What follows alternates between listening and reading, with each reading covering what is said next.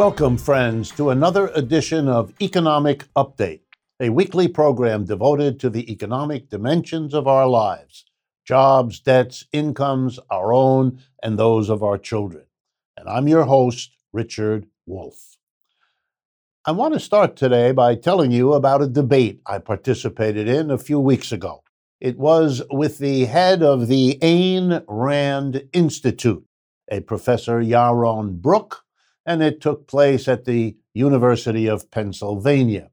And I came away with this thought.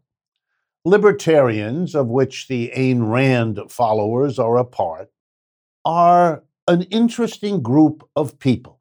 They have decided, and they articulate the idea, that everything that is wrong in our economic and political system stems from the government. The government is the evildoer. The government is the source of our problems.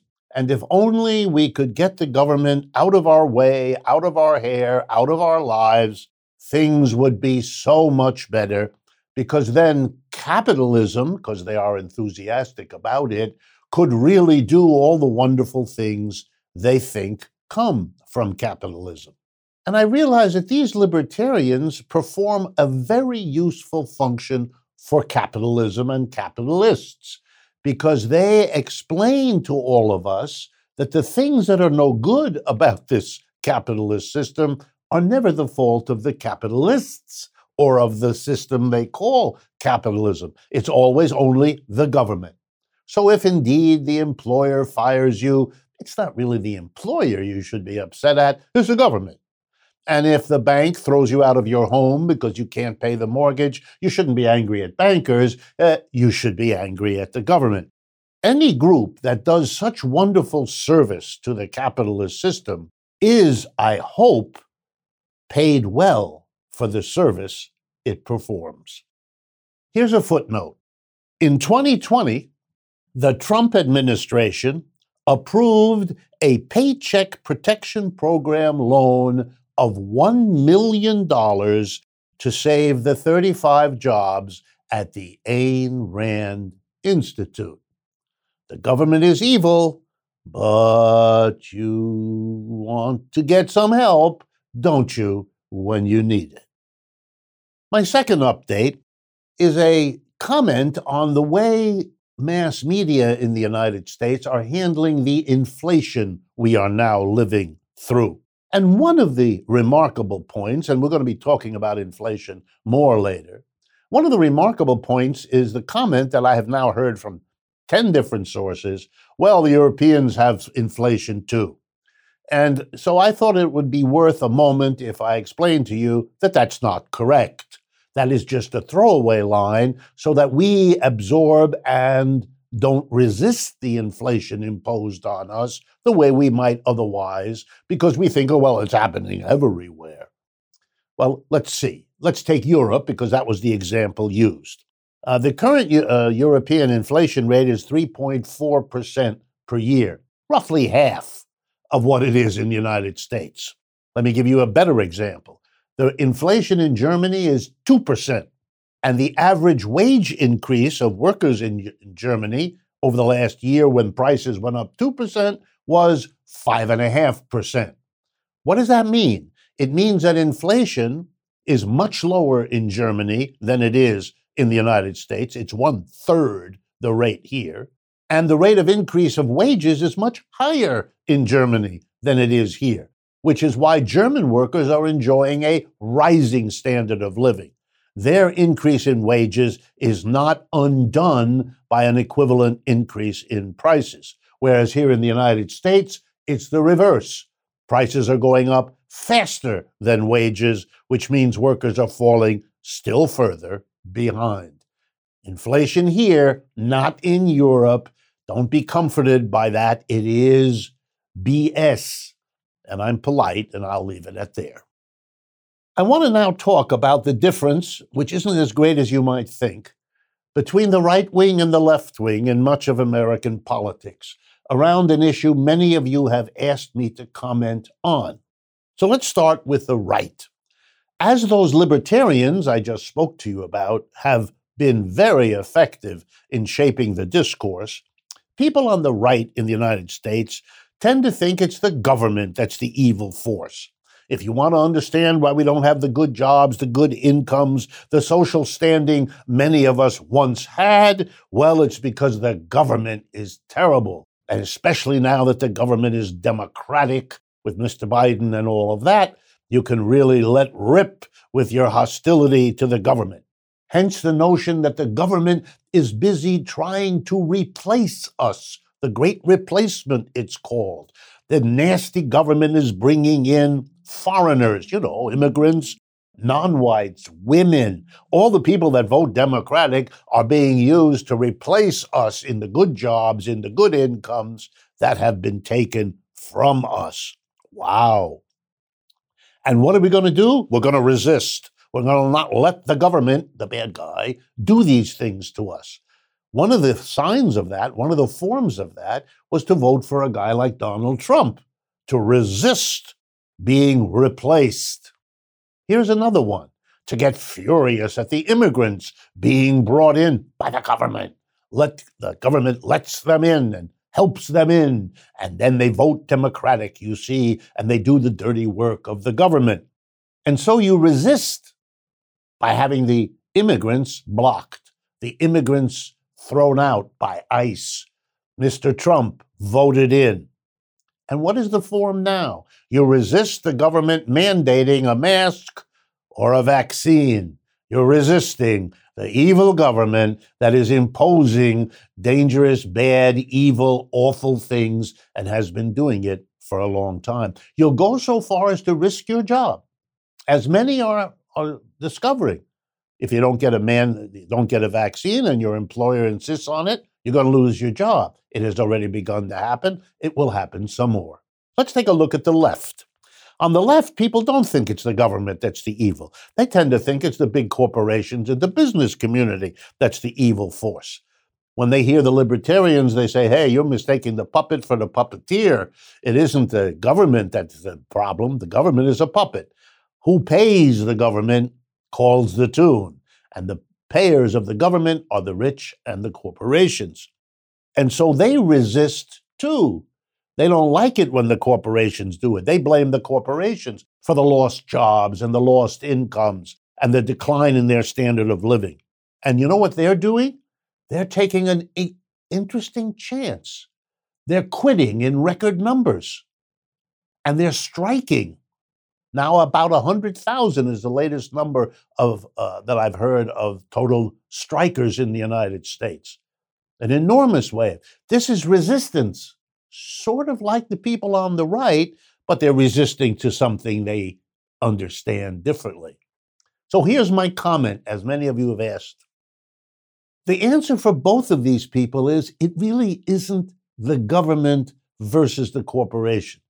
It's a system that is the shell within which there's a very cozy relationship between the government and the corporate leadership and the rich. There's a reason why most of the people who sit at the top of the government were, before they sat there, corporate executives, and will be, after they're done, corporate executives. It's like the top ranks of the military. It's a power elite, a famous sociologist, C. Wright Mills, once called it. I prefer a different language. There's a system here. There's a cozy, developed, complicated system. The government is part of it. The corporate structure of our economy is the key core part of it. But it's a cozy relationship. And in the end, does it matter to you, each of you, whether I analyze it as the government did it to you or the corporations maneuvered into place the kind of politician who would do that to you? Here's a thought. If you really want the government to serve the people, the first thing you have to do is change the corporations. Stop them from being hierarchical, top-down institutions led by a tiny number of people who sit on the board of directors, etc. That's why we advocate for worker co-ops. You democratize the workplace, and you're well on the road to getting back a democracy of the government, too. And the obverse holds. If you don't democratize the enterprise, your efforts to get a democratic government will be no more fruitful in the future than they were in the past. The last economic update I have time for today has to do with global energy prices. First of all, let's be clear on the reality. It is going on. That is, we have an inflation of oil price, gas price, and so on. It is severe, it is large, and it is happening all over the world. It is not limited to the United States, but it is severe in the United States. And it is a problem. First of all, in the sense that I've just been speaking about. The higher energy prices, the higher everything else is. So it feeds the inflation. Everything that you and I buy, that we pay a price for, has in that price the cost of energy used to transport that object from wherever it was produced to the store where we bought it. If the cost of energy rises, the prices sooner or later will be raised for the recouping what the producer had to lay out for the rising energy cost. There's no way around that. Okay, but let's now see what's being done about it. Well, first of all, and this is so typical of our country, there's the question of blame. So I have seen blame the Russians. Mr. Putin is doing something to gas prices. That's a big one in Europe.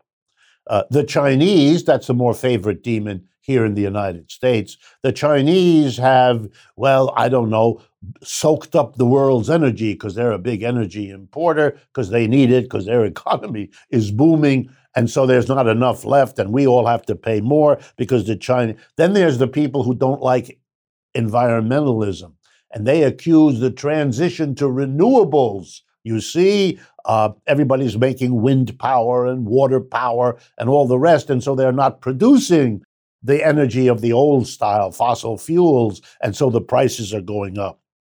I love this. I love this because it's all nonsense. Here's the problem. We allow a tiny group of companies, and you know their name, Gulf, Shell, Exxon, Mobil, you all know them, and a tiny group of countries, and I'm talking tiny, 10 of one, 10 of the other, they get together and they decide the production and pricing of oil and gas. We allow that, we the people. And guess what? They price it to make a profit. And if it's profitable to jack the price up, they do that. They don't ask permission. They don't worry about us. Our job is to pay and to shut up. And they didn't plan this very well. They didn't take into account the pandemic, the shutdowns of oil and gas, the failure of shipping to be available with the tankers when you need them. They didn't take care of what they run as a business. And now they want to blame everybody else but the system that puts them in the position of controlling the energy we all need. It's outrageous, and don't be fooled. We've come to the end of the first part of today's show.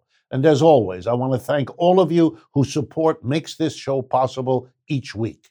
To learn more about the different ways you can support Economic Update, please go to patreon.com/economic update or visit our website, democracyatwork.info. Additionally, we just released a new hardcover edition of Understanding Marxism. And that book is available now, just in time for the holidays. To learn more or to get a copy before the holidays, visit our website, democracyatwork.info/books. Please stay with us. We'll be right back with today's special guest, David McNally.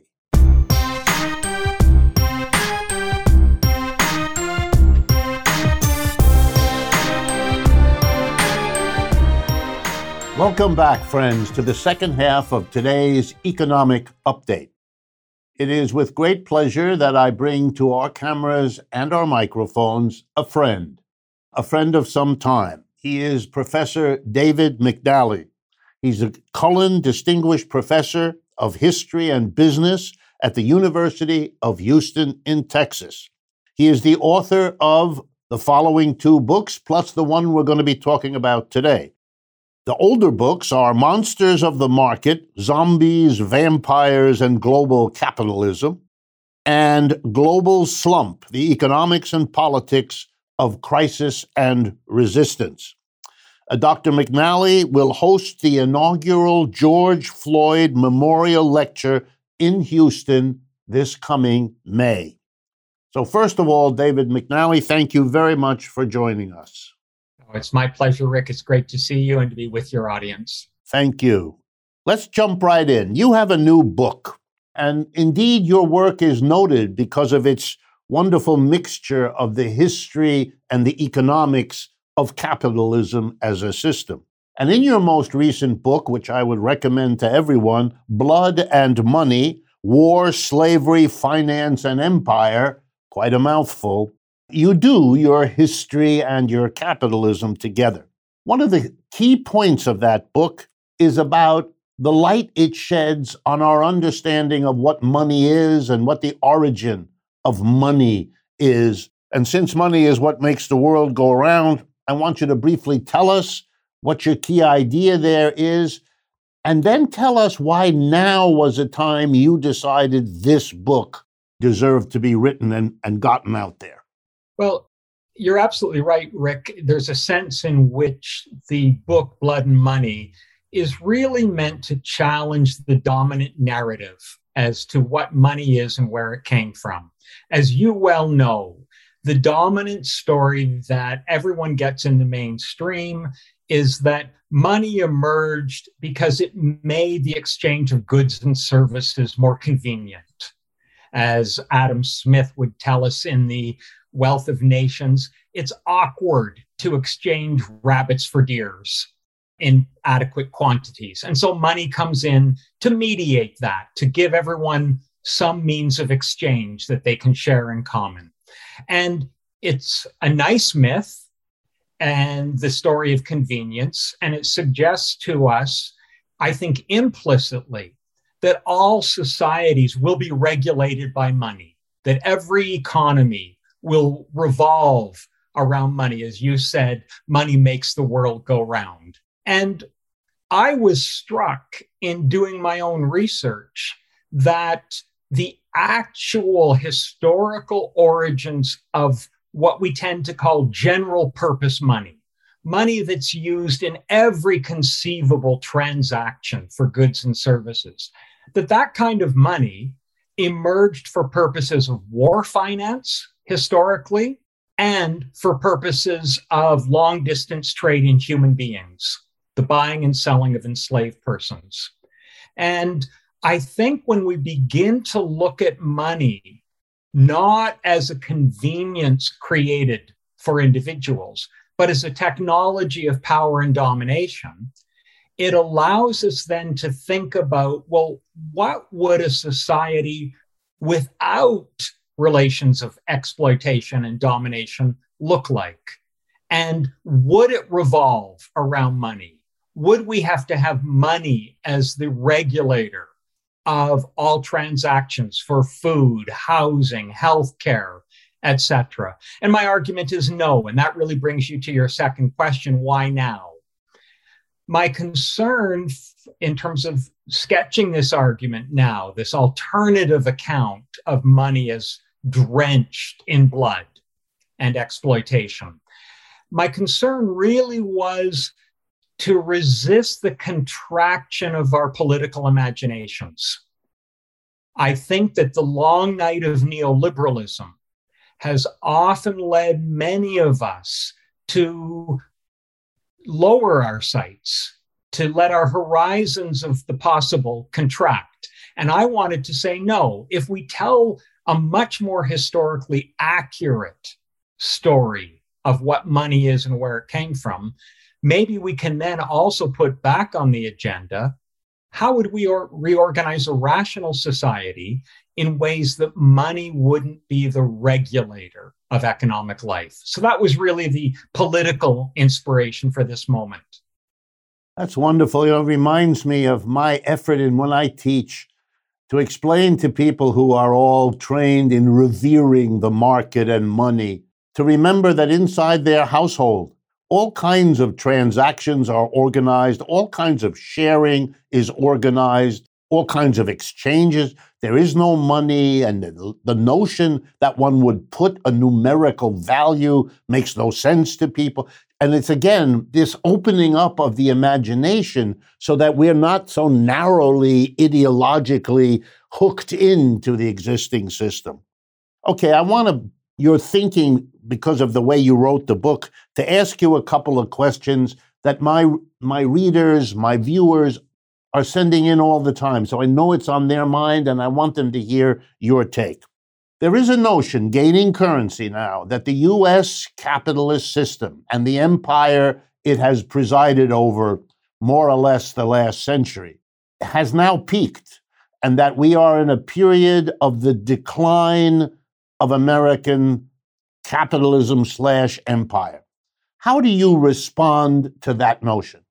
Well, I think the challenge for us is not to be too linear in these discussions. And by that, what I mean is there are lots of criteria by which we could say that US capitalism has lost its robustness from the post-World War II period, by which I mean it's obvious to all of us. The growth rates are down.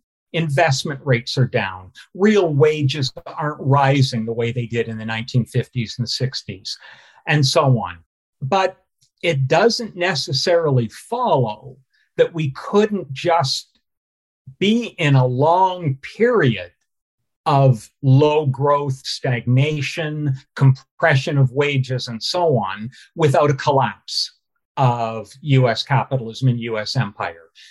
The transition to some kind of real decline, to me, depends on two things. One is, well, are there political challenges by the way of growing labor and social movements capable of charting an alternative course for society? And what competitors are out there in the world system, geopolitically, to the United States? And I see right now, yes, I think it's probably true that the US empire has peaked. It's not able to expand its reach and its dominance. I think that is true. It's more constrained and contained. But I would also say right now, it doesn't face imminent challenges. And so the task for those of us who would like a new arrangement of society, of course, is to figure out how to build those oppositional movements that can begin to pose alternatives. Good. Exactly what I was looking for, to hear how you think about it. Another question. How do you situate, especially with your historical interest in slavery and all of that, how do you situate or understand the resurgence of white supremacy that we have seen since Trump got elected? Not that it wasn't there before, but there is something is percolating there, and I wondered how you thought about that. Yes, and I think you're absolutely right to precisely the way you've put it, which is it was there, but it has been activated and reactivated through the Trump period in particular in odious and frightening ways.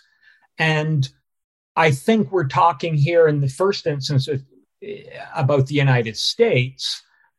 We're really discussing this profound historical problem that has confronted the labor movement in the United States for a long time, what W.E.B. Du Bois called the problem of the color line. And the danger that as conditions of life deteriorate, at least some white working class and middle class people can be pushed towards a politics of resentment towards those who have been pushing for societal gains, access to employment, affirmative action programs, non-discrimination legislation, and so on. And so white supremacy is always there, it seems to me, within this racial capitalist system as a mechanism that enables the displacement of anger and frustration. And with an economy that has been producing so few gains for working class and many middle class people. I think it's become, the danger is it becomes a default. Instead of working class solidarity, we get social division, the aggravation of divisions as white people react hostilely to those who have been more aggressive in fighting for their interests in recent years, in ways that I think we should all support, all of us who are egalitarian and progressive in outlook.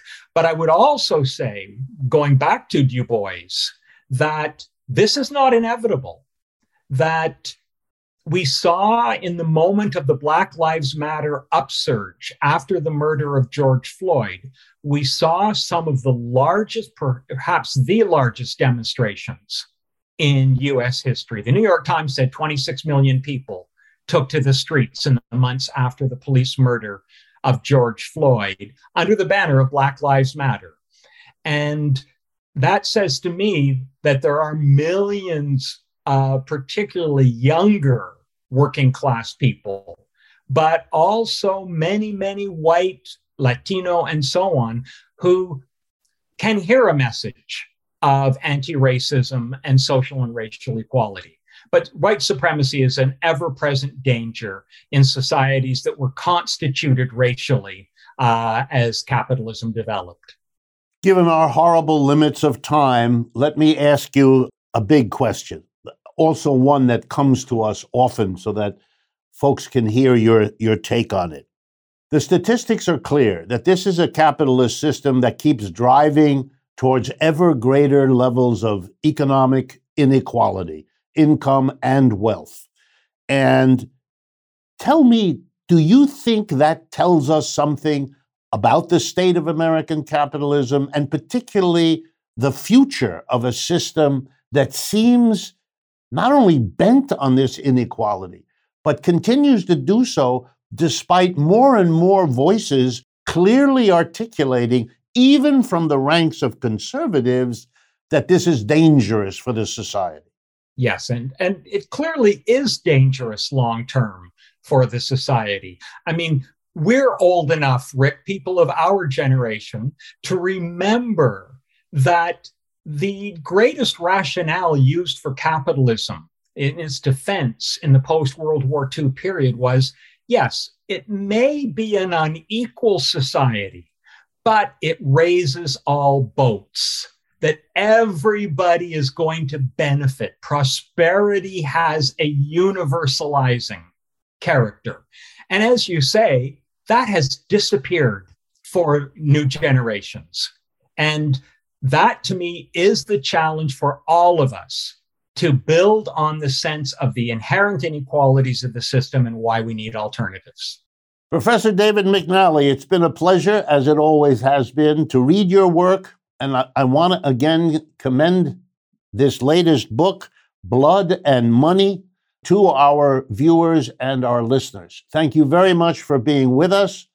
And I hope all of you have learned, as I have, from what David McNally from Houston has been able to tell us. Thanks again, David. And to all of you, I want once again to say I look forward to speaking with you next week.